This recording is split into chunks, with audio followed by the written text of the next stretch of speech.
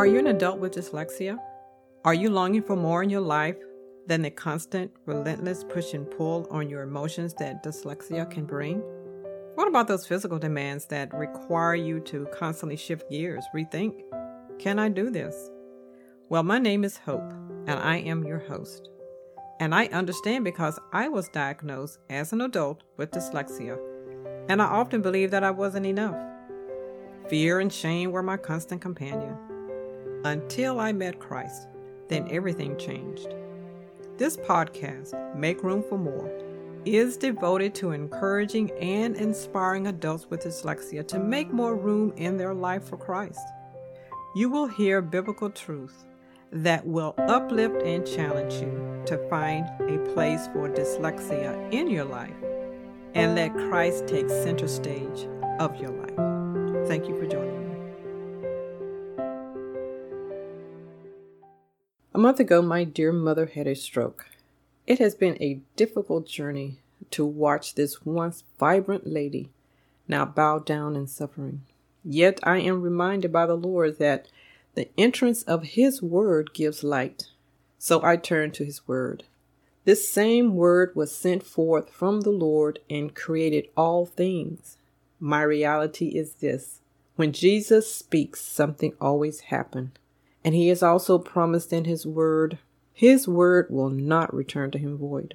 My family and I are learning to trust and experience our faith under trying circumstances. The Word of God has shown us that trouble and afflictions are God's chosen method of burning dross out of the soul. He is fitting us for service, heaven and the earth made new. The Bible defines dross as something that is undesirable and has no value. The Old Testament writers share with us that things in our character that are not pleasing to God and that are not acceptable to Him must be put away. We sometimes don't know what it is, or we have known but have put off dealing with it, or what we once called sin, we have declared now is acceptable. What is amazing is this: God considers us silver and gold, but there is a process these metals must go through for their actual value to be seen. I'm reminding of Proverbs 25:4, which says, "Take away the dross from the silver, and there shall come forth a vessel for the refiner." And then there is another scripture in Malachi 3:3 that says, "And he shall sit as a refiner and purifier of silver, and he shall purify the sons of Levi, and purge them as gold and silver, that they may offer unto the Lord an offering in righteousness." And then Job says in Job 23:9 and 10, but I'm going to just focus on verse 10. "But He knows the way I take. When He has tried me, I shall come forth as gold." The gospel has the power to subdue, soften, and recreate us after the image of our Creator. Jesus' life planted in the heart by the Holy Spirit will always work from within, and our daily actions and decisions will reveal the Spirit that lives within us. Fire brings a separation between metals. Why? Because God knows that there is a need to remove the dross from the silver and gold for these metals to be pure. This is what the gospel does when planted in the heart, refining and purifying. Process carried out under the watchful eye of the Lord. This process is most trying to the soul, and through the power of Christ, we are given His strength to endure. We are brought close to Christ and become a partaker of His suffering. Whatever we have joined ourselves to that is at odds with God, we are encouraged by Him to give it up. His methods are often through trials and unpleasant circumstances that brings these to our attention. Left to ourselves, we would probably never see the truth in our actions that may be separating us from God. Now, God won't force this separation, but He will allow us to see how destructive the dross is in our life. And the Holy Spirit empowers us to become convicted and make choices about sin. God measures out our trouble with such loving care. He watches the fire kindled and sees that it only burns the dross within, which is anything that stands between us and Christ. Remember Joseph? His brothers sold him into slavery. God watched the fire that his brothers had kindled. He never took his eyes from the flame, nor allowed Satan to put forth his hand to destroy Joseph in the flame.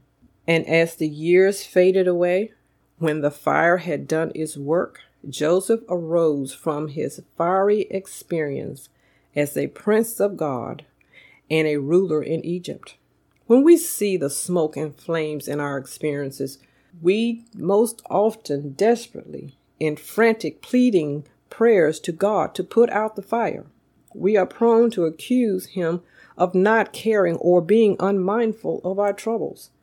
I'm reminding of Mark 4:38 when the disciples were in the boat. What did they say to the master? Master, care not that we perish?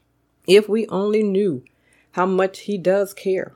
Only God knows when the fire has burned up the dross, when the kindles of the fire have done its work in us. And often we want him to stop too soon. But if we would just hold on in faith, he has measured it out. He knows exactly what it will take to get us from point A to B and what lies underneath sometimes that we are not even aware of. But it has to go, and we are better fit for his service. Can we say, as David did, I know, O Lord, that your judgments are right, and that you are faithful and have been faithful in your afflictions towards me. Unless thy law had been my delight, he goes on to say, I should have then perished in my afflictions. That comes from Psalms 119, 75 and 92. A stroke, dyslexia, cancer. It doesn't matter what comes our way. The gospel is still good news. It is still powerful unto salvation. It is still the power of God.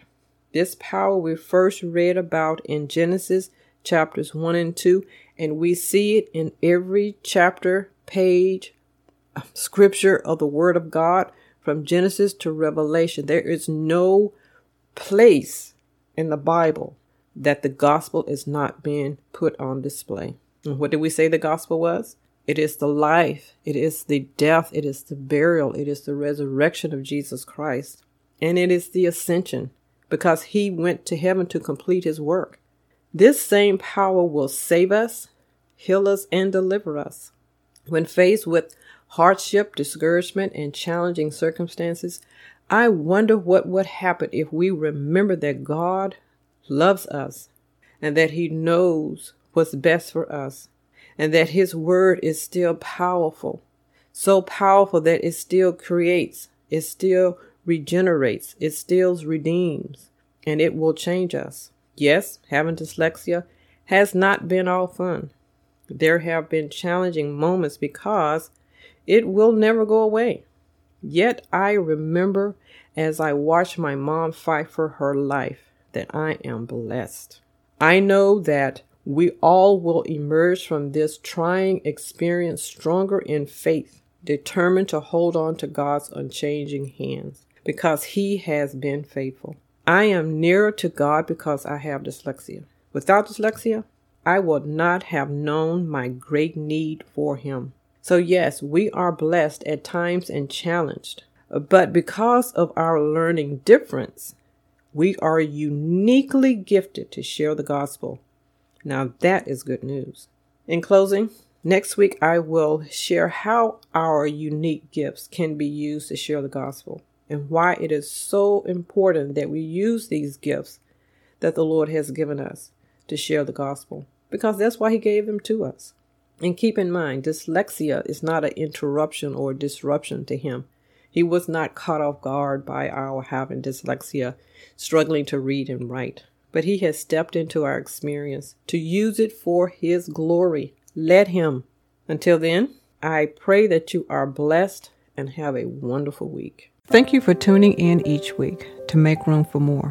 If you would like to listen to archive shows, you may do so by going to www.makeroomformorepodcast.buzzsprout.com. Once again, thank you so very much for joining us and have a wonderful week.